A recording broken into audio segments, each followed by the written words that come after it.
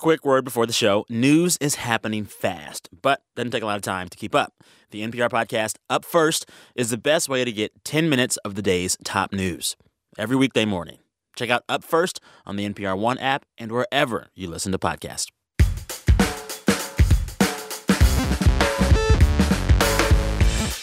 Hey, y'all. Sam Sanders here. It's been a minute.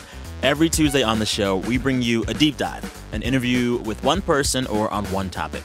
Today, in honor of the 4th of July, from America's best political satire, HBO's Veep, actor Timothy Simons.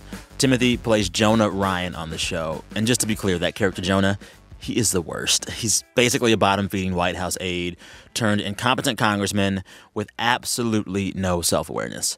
Anyway, I talked with Tim recently just as the current season of Veep was coming to a close. He was in the studio in L.A. I was here in D.C., and he was, needless to say, a much cooler dude than Jonah in the show.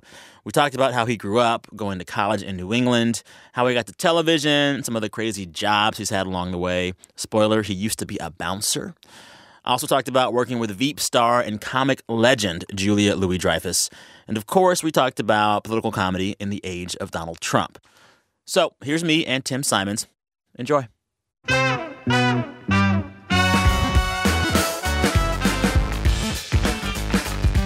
How was your summer going? Big plans and stuff? Travel? My wife and I have kids, so we don't get to go on vacation anymore. We get to go on trips. Wait, what's the difference between a vacation and a trip? You enjoy a vacation. You take a trip. Whoa. No, this sounds harsh, but do you have kids? Oh, no. No. This sounds harsh, but like any parent that listens to this, they're like, yeah. Doesn't mean I love my kids. They're great. They're fantastic, wonderful, amazing human beings. Whenever I'm not with them, I miss them. And whenever I am with them, I wish I did not have to see them.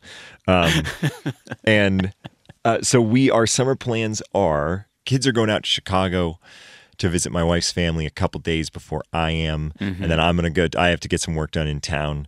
It's like all that thing that you learn about as you get into this world is like indie financing is sort of hard to get together. So like I might have some acting jobs over the course of the summer. Like if the funding for movies comes through, like I could be very busy for the rest of the summer until we start filming the show again. Or I honestly could be doing all because the financing didn't come together. But I'm really knocking on wood that it does and it's all busy and great. And then we go back to the show. This is the thing that like people don't think about enough. People in the industry, actors, people in the craft, they're actually always hustling. It's not like you get that one job and then you're just set. You're always hustling. Always. And one thing that really has been amazing to see it from this side this has always been true, that the work is the vacation. Like when it comes to acting gigs, like the work is the vacation. Nothing feels better than when you're on set. Because you get to just relax and do it. You don't have to hustle. Because like when we're filming, I don't have to hustle when we start filming in September. I don't have to hustle because even if I wanted to hustle, you can't. I wouldn't be available to go do it. So I just get to relax and be in it. Yeah. It's like a month before the season ends. That's when the hustle starts to pick up again. So like those last 3 or 4 episodes every day, like and like honestly, even in the early stages on my days off, like I write and I try to get together and set meetings and like try to like think of things that like, so you're playing like the long game of like, so that right when a season ends, you're trying to hit the ground running on stuff. So there really is, it's always hustling. And I would have assumed that somebody like Tony Hale, like when I met Tony Hale, I was like, he's set. Arrested Development, one of the best of all time. And you meet Tony Hale and Tony Hale hustles. Man. And I think Tony Hale would have looked at Julia and said, she's set. Seinfeld's one of the greatest of all time. She's the GOAT. Yeah. It's fine. Julia Louis-Dreyfus hustles. All of hustle. It's all hustle all the time. Hustle hard. Hustle hard. Okay, let's talk about Veep. Season just wrapped. I love Veep so much, and I think part of why I've grown to love it is that none of these characters ever show any growth. They have stayed the same kind of stupid. and in some cases gotten worse over the course of these, 6 seasons. Is that intentional, and how does it feel to play a character like that? So I think that if I'm going to guess, I think that in most cases when it comes to television, awful characters have to have a redeemable moment where nice music plays and you remind the audience about why they like them. Yes. I also love the fact that we don't. That, no, like they never learn, they never listen, they never grow. And there are moments where you see humanity in those characters. Yeah. But like especially in the case of Jonah, I mean, certainly in the case of Selena Meyer, but definitely also in the case of Jonah, they will always make you regret feeling that sort of empathy for them. Yeah. I mean, so is it hard to go on set and be that guy over and over and over again? Because you seem like a nice guy IRL. No, I don't know what this says about me, but it isn't. I think that maybe I did an interview recently with a guy, and he asked a really good question sort of about what's it like playing these scenes, and like how do you get emotionally attached to them, or that sort of question, because he had heard from another actor that on a different show that they viewed these scenes that they were in as like battles between the two characters, and how did that play in, like who was winning these battles, these battles of objective and stuff like that. And it's a strange thing because our show, we have those kind of battles, but there's never any emotion behind them. Like there is a complete absence of emotion and connectedness to what these people are saying. Like with Jonah, there is emotion, but it's so misplaced that it's not like you're really seeing actual human beings needing something. Kind of sounds like Washington, D.C. A little bit. Yeah. Your character, and for those who are listening to this at some point and haven't watched the show yet, watch the show. But basically, your character starts out as a White House aide. Yeah, the liaison. The liaison between the VP and the president. Yes. And by season 6, you actually end up in the House of Reps. Tell people how in the world that happened, because Jonah does not strike me as the kind of guy who would resoundingly win a congressional race. It's funny, if I were to talk about it, and like you spent some time in D.C., so I don't know if this is going to be recognizable to you, but like if you had told me at the beginning that he might win a congressional race, I'd have been like, oh boy, that's going to be unrealistic. Mm-hmm. But the more and more time you spend around these members people of Congress, it comes to me as no surprise that he would. And frankly, it seems like the most realistic thing. He's a charmless man with no self-awareness, who has failed ass backward into this position of power, I agree totally. Where do you live right now? I live in D.C. I was actually in L.A. for 2.5 years at NPR's West Coast offices, but I am back in D.C. But I was like a West Sider in L.A. Like I did not want to even look at anything east of the 405. Whenever I go over to the West Side, I do always feel like because my wife and I, we live in Silver Lake, and everybody trendy. we know generally, like when we moved here from Chicago, everybody that we knew was there, and so. We moved in there, and we never go to the West Side, but every time we make a trip over, bring the kids to the beach. Another thing that I guess we're doing just because the kids should have the experience of doing that. I do kind of look around and I'm like, I get it a little bit. Like I get why somebody would want to live there. Yeah, like the West Side is a Texan's version of California. Like a beach and sand and bungalows. Like, that's what I came for. You're like that guy on The Real World Season 2 who would wear his cowboy boots to the beach. Wait, you got really specific John? Right there. What city was John. Season 2? So, wasn't his name John? He was the country singer. Oh, and yeah. Do you know what I'm talking about? I do. He was really earnest. My favorite season of The Real World was probably 2. San Francisco, because it had Puck, who was crazy, and then Seattle, because Irene and Steve fought like cats and dogs. And remember, she got Lyme disease, and it was like a whole big to-do. It was a mess. I don't think I ever saw Seattle, so I just love that Lyme disease played in. Lyme disease was the 8th House member that season. One of my really good friends, when they were filming The Real World Boston, they were in college, and he and all of his friends, they found out where The Real World Boston house was. Really? And they got super drunk and walked across town, like picking up sticks and weapons across the way, just like sort of handheld weapons, That is like so the 40 Boston. bottle. That is so Boston. I lived in Boston 2 years. That is so Boston. Yeah, and they got there and they said that this calm came over them. They were going to go and they were going to try to beat the shit out of somebody. They were going to try to go beat the shit out of the Real World cast. And when they got there, they said this calm came over them.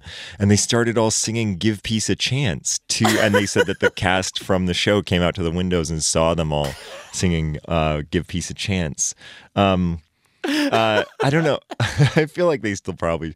But you know what? Speaking of stuff that's also so Boston, my other friend that went to college there, this is another so Boston thing. They would go out to like the bar and they would get drunk. And then on the way home, they would just fight each other in an alley. Like they were best friends, but they would just fist fight in the alley. Yeah, I believe it.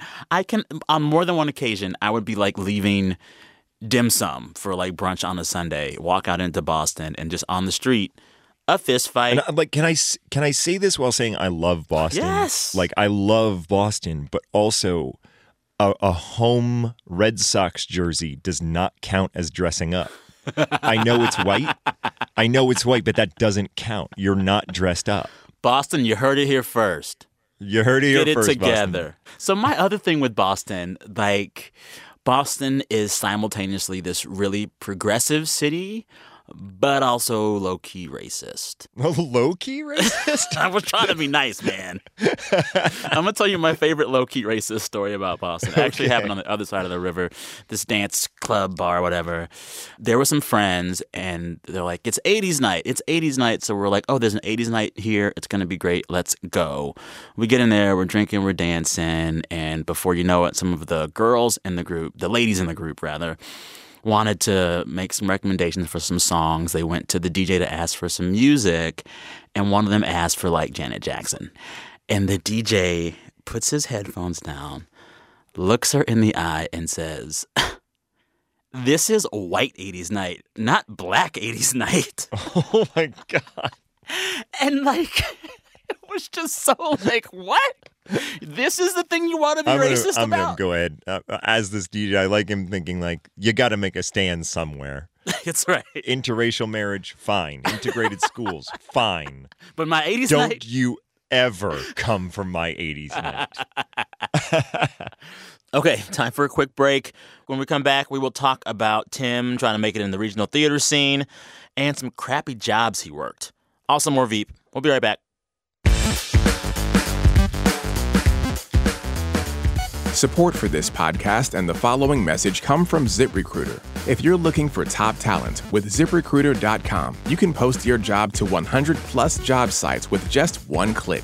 Let ZipRecruiter's powerful technology match your job to the right candidates and use their simple dashboard to find the right hire. That's why 80% of jobs on ZipRecruiter get a qualified candidate in just one day. Try ZipRecruiter for free at ZipRecruiter.com/minute. Hey, it's Guy Raz here. If you love this podcast, you might also love the TED Radio Hour. It's a show about what it means to be a human. We grieve, we experience joy, sadness, love, and jealousy. We can be cruel and empathetic. We have the capacity to imagine the future and the past. And at a time when it seems we're so divided, the TED Radio Hour explores what makes us unique among all species. Find it on Apple Podcasts, the NPR One app, or however you get your podcasts.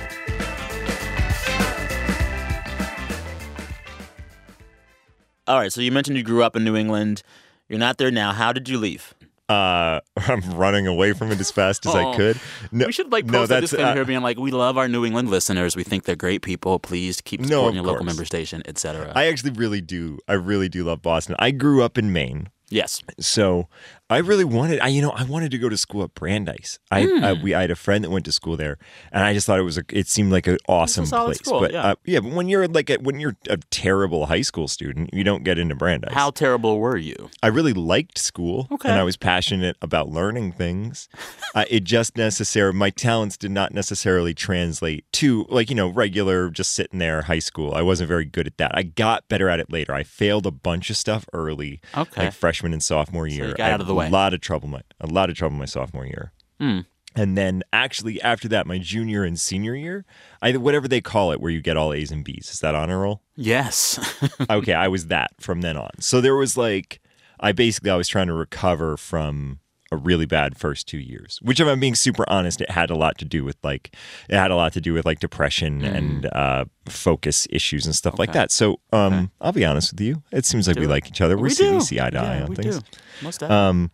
So that's sort of what it came from. But when you're a bad high school student, you don't get into Brandeis. And I ended up going to the school at the University of Maine, Solid school. which was exactly what I didn't want to do. Like, I wanted to get out of state. I wanted to get as far away from Maine as I could. Yeah. And I ended up having to go deeper into it. Mm-hmm. But it all worked out great. I actually really loved going to UMaine. And that's sort of where I started doing plays. It's where I sort of found the theater department there. I read that you were like thinking about being a doctor. Then you were like, nah, I'm going to do acting.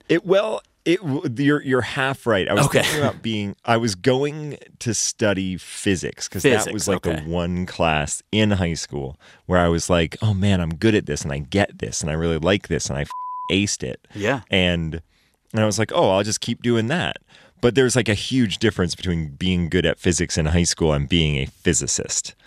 Yeah. And, you speak yeah. truth. And so, yeah. I don't know if you met a lot of physicists, but big difference. And so then I just ended up like auditioning for some 10-minute plays. And that's sort of how I found my way to the department. And that was kind of what brought me out of New England, because as much as my family still lives there, my parents and my sister and my brother, they're all still there. My sister owns a bookstore on the coast. Like, it's great. We go back to visit all the time. Nice. But I knew there wasn't, I mean, if you look at like how people make a living in Maine, like being an actor really isn't high on that list. So that's what kind of got me out of New England. So then do you go to Chicago right after college? No, I kicked around a little bit. I want to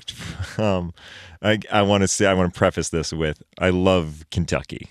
Oh, that came out of left field. How did we get to Kentucky? What? I got a job working. My first job, I went to like this combined audition, which I don't know if do you know this world at all? No. There's this thing that you do called like the SETCs, which is the Southeastern Theater Conference, or the UPTAs, which is the Unified Professional Theater Auditions, something like that, where you go to Memphis or you go to South Carolina, and 80 or 100 theaters all go to this one theater, and a representative, the artistic director, maybe the casting director, sits in that room while one person after another comes out and does a 1-minute monologue and a song, or two contrasting 1-minute monologues. This is like American Idol regional auditions, but for theater. Yes. Wow. And if you hit 2 minutes, they ring a bell and you get the off stage. What was your minute or 2-minute thing? Oh, there was one from this one-man show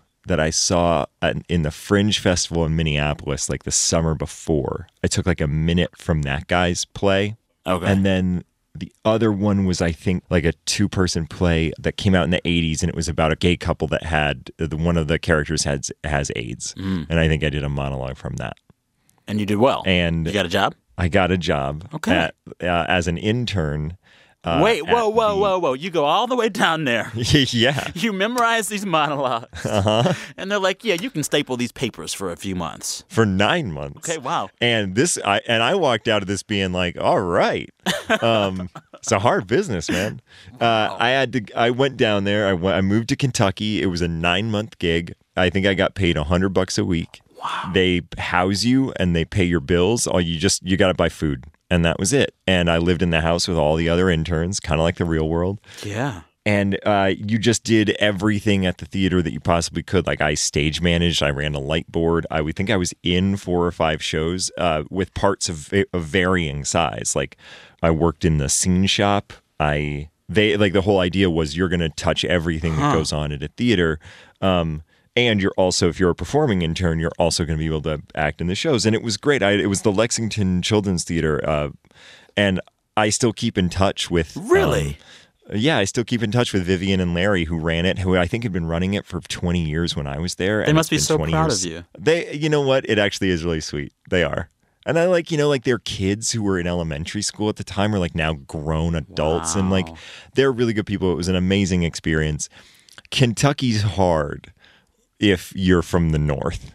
Okay. I can see that. And I was also, my first day of work was 9/11. Oh, man. I don't know. I'm not trying to say that I had the worst day on 9/11. Totally. That's and not understood. what I'm trying to say. Understood, yeah. And of course, like, my reaction to that was very different than it was to a lot of the people that I was around, which was, look at this, we get to go to war. And my reaction was very different than that. And that was the general attitude that I was sort of surrounded by. So what I realized when I was there was that I just didn't want to like kick around from regional theater to regional theater like for a couple months at a time. I really wanted I wanted to go to a city, a major city, and get a home base and live there. And if I got a job at a theater somewhere from that would be great. Yeah. But I wanted to live in a city and work in theater in that city. And that's why I went to Chicago. And you were in Chicago for a while, but you didn't just do theater there. If I have read correctly, you, during your days in Chi-Town, were a bouncer as well? I had a bunch of different jobs. Okay. Well, I temped in accounts receivable at a drywall company. Wow. I worked backstage at the Chicago Shakespeare Theater, and that sort of got me into this world where I was a stage carpenter for a long time. I would like audition for plays at night and try to like be in rehearsal at night, and I would build sets during the day. And then when I started focusing more on on-camera stuff, I needed to have my days free, so I started working at bars, and I was a bouncer at Joe's on Weed in Chicago, which on the Colbert Show, I did in fact say it is the worst bar in America.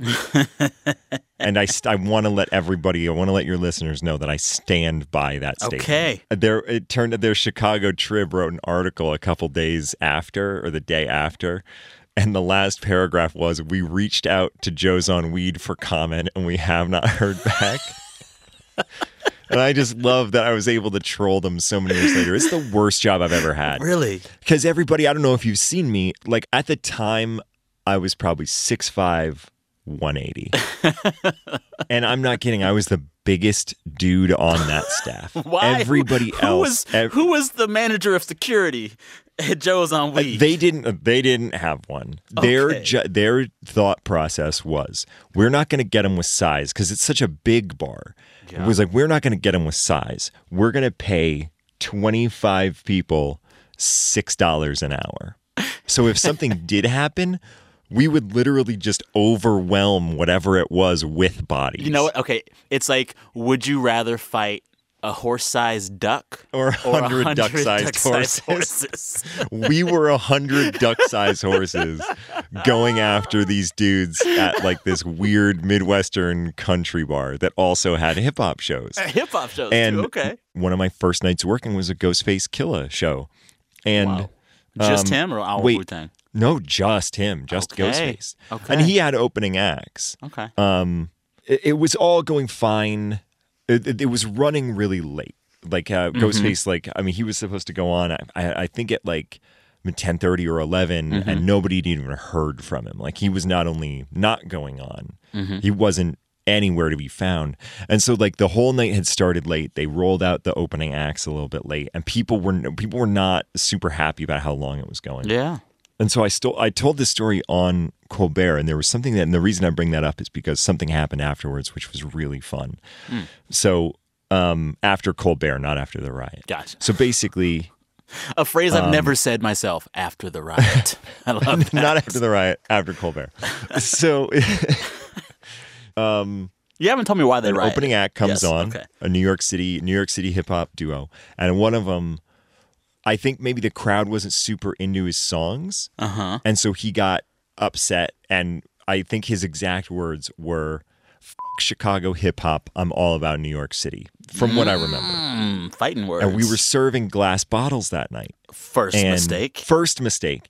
And immediately they started raining down on stage. Oh my God. And one of the guys in the band, I don't think the guy, somebody, a bartender told me this later, somebody reached behind the bar and grabbed a tequila bottle, like a full Cuervo tequila bottle, and hucked it at the stage. And it hit the other guy in the face. The other guy in the duo in the face. He runs off stage. Lord. The whole place lights up. Oh my God. Somebody, I find this out, I was reminded of this later, that somebody took a couch and threw it from the balcony onto the first floor. And here you were thinking Boston was bad. Yeah. Oh my God. I mean, at some point, 14 cops showed up. I was wearing a shirt that said Joe's on Weed on it, and I asked my manager like what I should do, and he said he didn't know, and so or stop it. Like somehow he was like, I don't know, just stop it. And so I just took the shirt off and I turned it inside out and just pretended like I was at the show, and I joined in with the riot because I was not like the duck-sized horses could not overwhelm this. What kind of rioter were you? Were you a glass thrower? Were you a sofa thrower? Were you a puncher? Oh, that reminds me. I did get punched in the face. I did get punched in the face before, and I think that was the final straw where I was like, this. I'm getting paid $6 an hour. I'm not getting punched in the face for that. And so I think what I was more of like a yeller and a fist in the air kind of rioter. Me too. I'm just trying to like I wasn't going to destroy something at my place of business. Yeah, you're just the instigator. My place of work. I wasn't going to instigate it. I was just like, yeah, you should throw that couch. Yeah, like that sort of thing. And so I tell this story on Colbert, and I come backstage, and the musical act that night was, I believe, the Dan Auerbach Band, side project from the Black Keys. Yeah. I say that was with a question mark because I don't, like you don't follow know. Music. I'm like, the Black Keys? The Black Keys? The Black Keys? And he goes, hey, man, I was running the soundboard at Joe's on Weed that night, and we spent 15 minutes going, like, this was one of the things that, like, I in the story I'd said, like, oh yeah, the couch had gone from the first floor, or from the balcony down to the second floor, and he was like, you're not wrong, but you're not right. It got thrown off the balcony, but it like got wedged in between like the bow truss of this building and the balcony, so it was kind of just stuck halfway between the balcony and the first floor. That's a better option than like it hitting someone. So I'll take that. Yeah, no, 100%. And we should close this story by saying, like neither of us condone violence. Of course. In any way. Of course. It's not, violence is never funny 15 years later. Okay, time for another break. We'll be right back to talk about how Tim made it into the TV industry, and we'll talk more about Veep.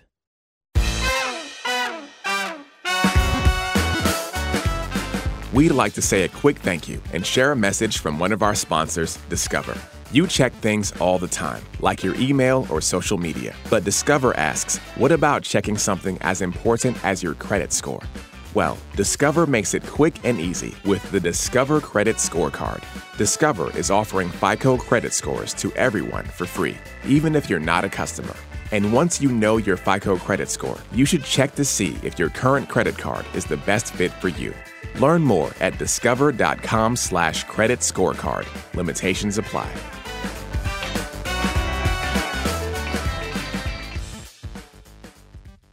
Okay, back to Veep. I'm sure the question you get all the time is, how has Trump changed things for you guys on the show in comedy? We are lucky in that the show exists in this alternate universe, like in this alternate timeline that stopped. I think everybody says that we kind of stopped it. It splintered off somewhere around Reagan. Like that's the most recent president that we reference. So somewhere around Reagan, it just went off into completely different timelines. So we are lucky in that we don't have to really hit Donald Trump specifically at all. But I do think that much like everybody else, his actual election came as quite a surprise. So some of the things that this season may have been about, at some point, like he's just a joke and you don't have to pay attention to it because that's never going to happen. But when it happens, then you have to have the conversation. Whether or not you're going to do it or not, you still have to have the conversation. So people in a pay grade above mine had that conversation. And that seemed to be how it shook out. That basically, like, we're not going to attack it head on because we can't. Yeah. I mean, honestly, and if you want like a good Donald Trump joke, all the jokes are done by noon. You know, like we're not going to put something out 4 months later that like has like it's been said. So we could try to hit like the things that might, like we can still satirize the things that might get somebody like him elected. We can still satirize those ideas. And Dave, our showrunner Dave Mandel, has brought up a good point that Selena's always had a lot of Trumpian qualities. Totally. Yeah. So what do you like most about playing Jonah? I think what I've always this relates back to this idea of plays. Like one of the reasons I joined is because I didn't really know anybody, and it was my freshman year of college. I didn't really know anybody. I was kind of like, I was living in like the football dorm, and like I had asked to live in like the vegetarian like hippie dorm across campus where everybody did drugs, and I didn't get put in that one. Someone was trying to screw with you. That was malicious. Somebody was trying to screw screw the with football me. dorm. Oh my goodness. And I got put in the football dorm, and like again, it was kind of like being in Kentucky, just like didn't see eye to eye like with a lot of like what was going on.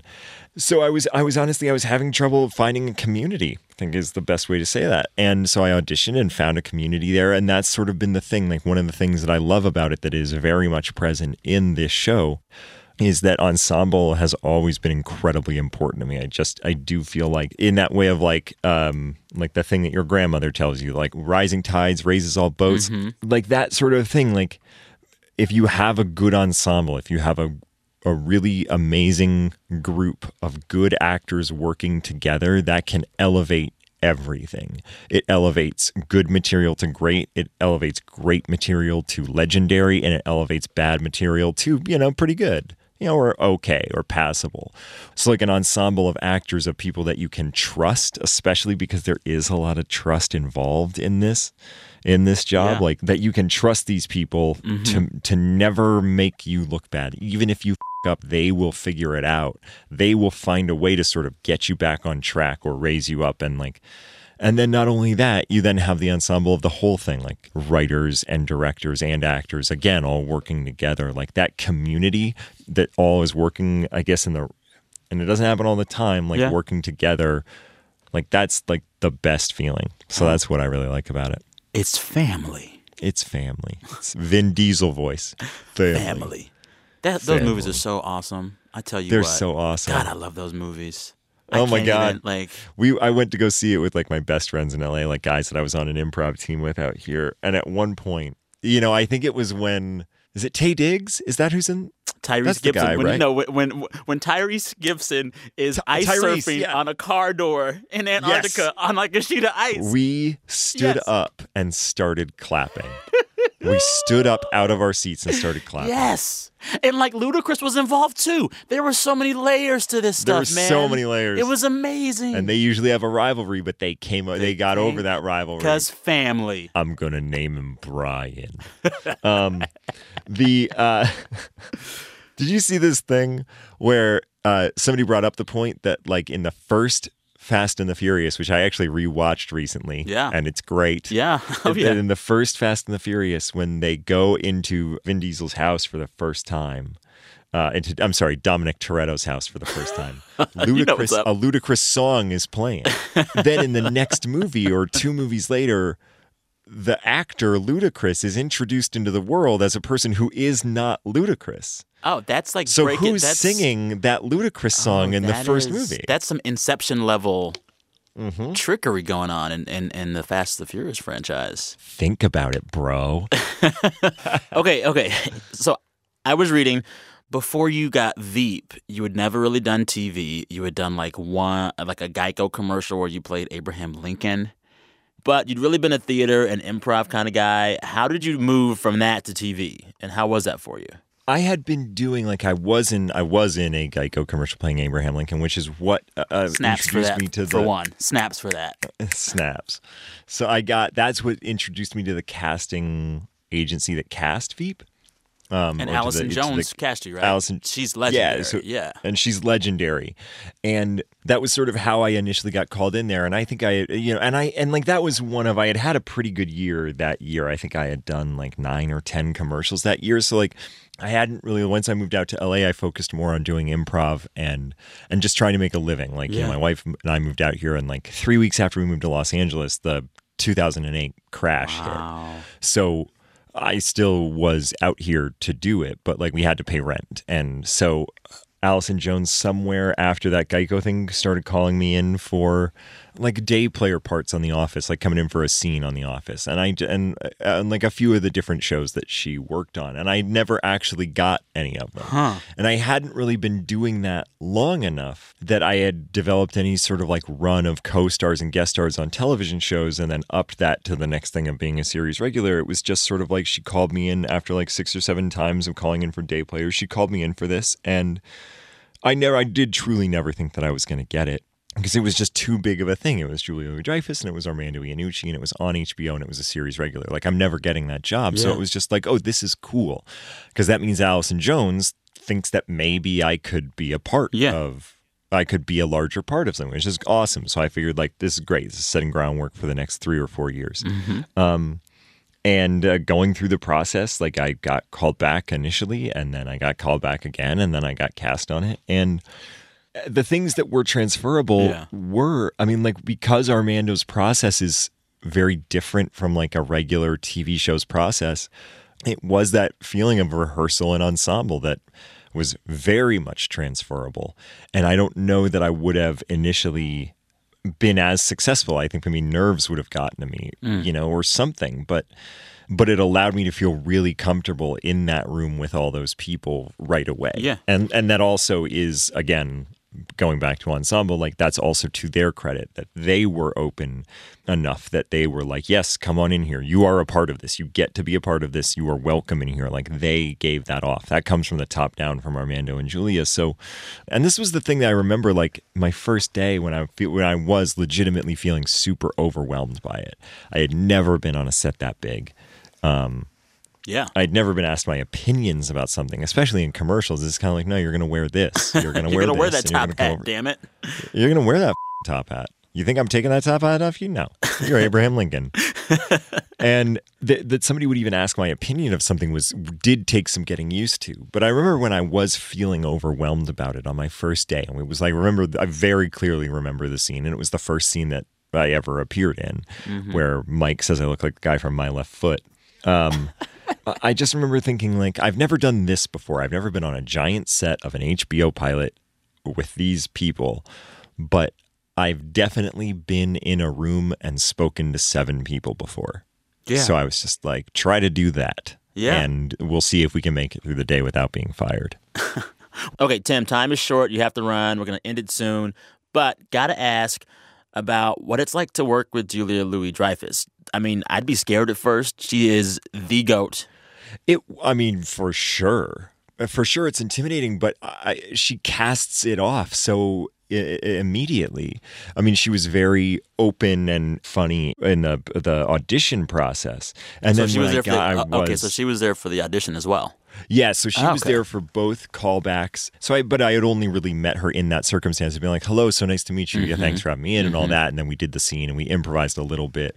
But you didn't really get a chance to know her. And so I was still really nervous about being on best behavior and wearing, like, dressing nice. And, like, again, this goes back to, like, the thing about me. Like, I think our rehearsal started at 10 in the morning on a Monday. I think I was in the rehearsal room at 9:05. I was sitting there for 55 minutes because I was not going to be late. And it was in the hotel. We were rehearsing in one of the conference rooms in the hotel that I was staying in. I could have left 30 seconds before it started and still would have been early. But she so immediately kind of cast it off. I was like, hey, I'm Julia. This is going to be so much fun. Like, let's get into it. Let's do a table read and let's rehearse and let's throw out ideas. And then just like in the off time was so willing to hear jokes, and just her personality is she likes having a good laugh. So this idea, like when you're just sitting around, you make a couple jokes and one makes her laugh. You're like, oh, okay. Like this is transferable into the work too. Like this idea that we can just pitch jokes and try to make each other laugh. Tim, this was so great. Thank you. Like, I really appreciate it. Man, this has been really fun. Really fun. Enjoy that LA sunshine. Thanks, man. I will. All righty. All right, talk soon. Okay, thank you to Tim Simons. Veep Season 6 wrapped last week. Check it out on HBO. We're back on Friday with our regular Wrap of the Week. Be sure to email us at samsanders@npr.org. Record yourself, your voice, telling me the best thing that happened to you all week, and it could be featured in those weekly wraps. Until then, have a safe and happy 4th of July. Go America. I'm Sam Sanders. Talk soon.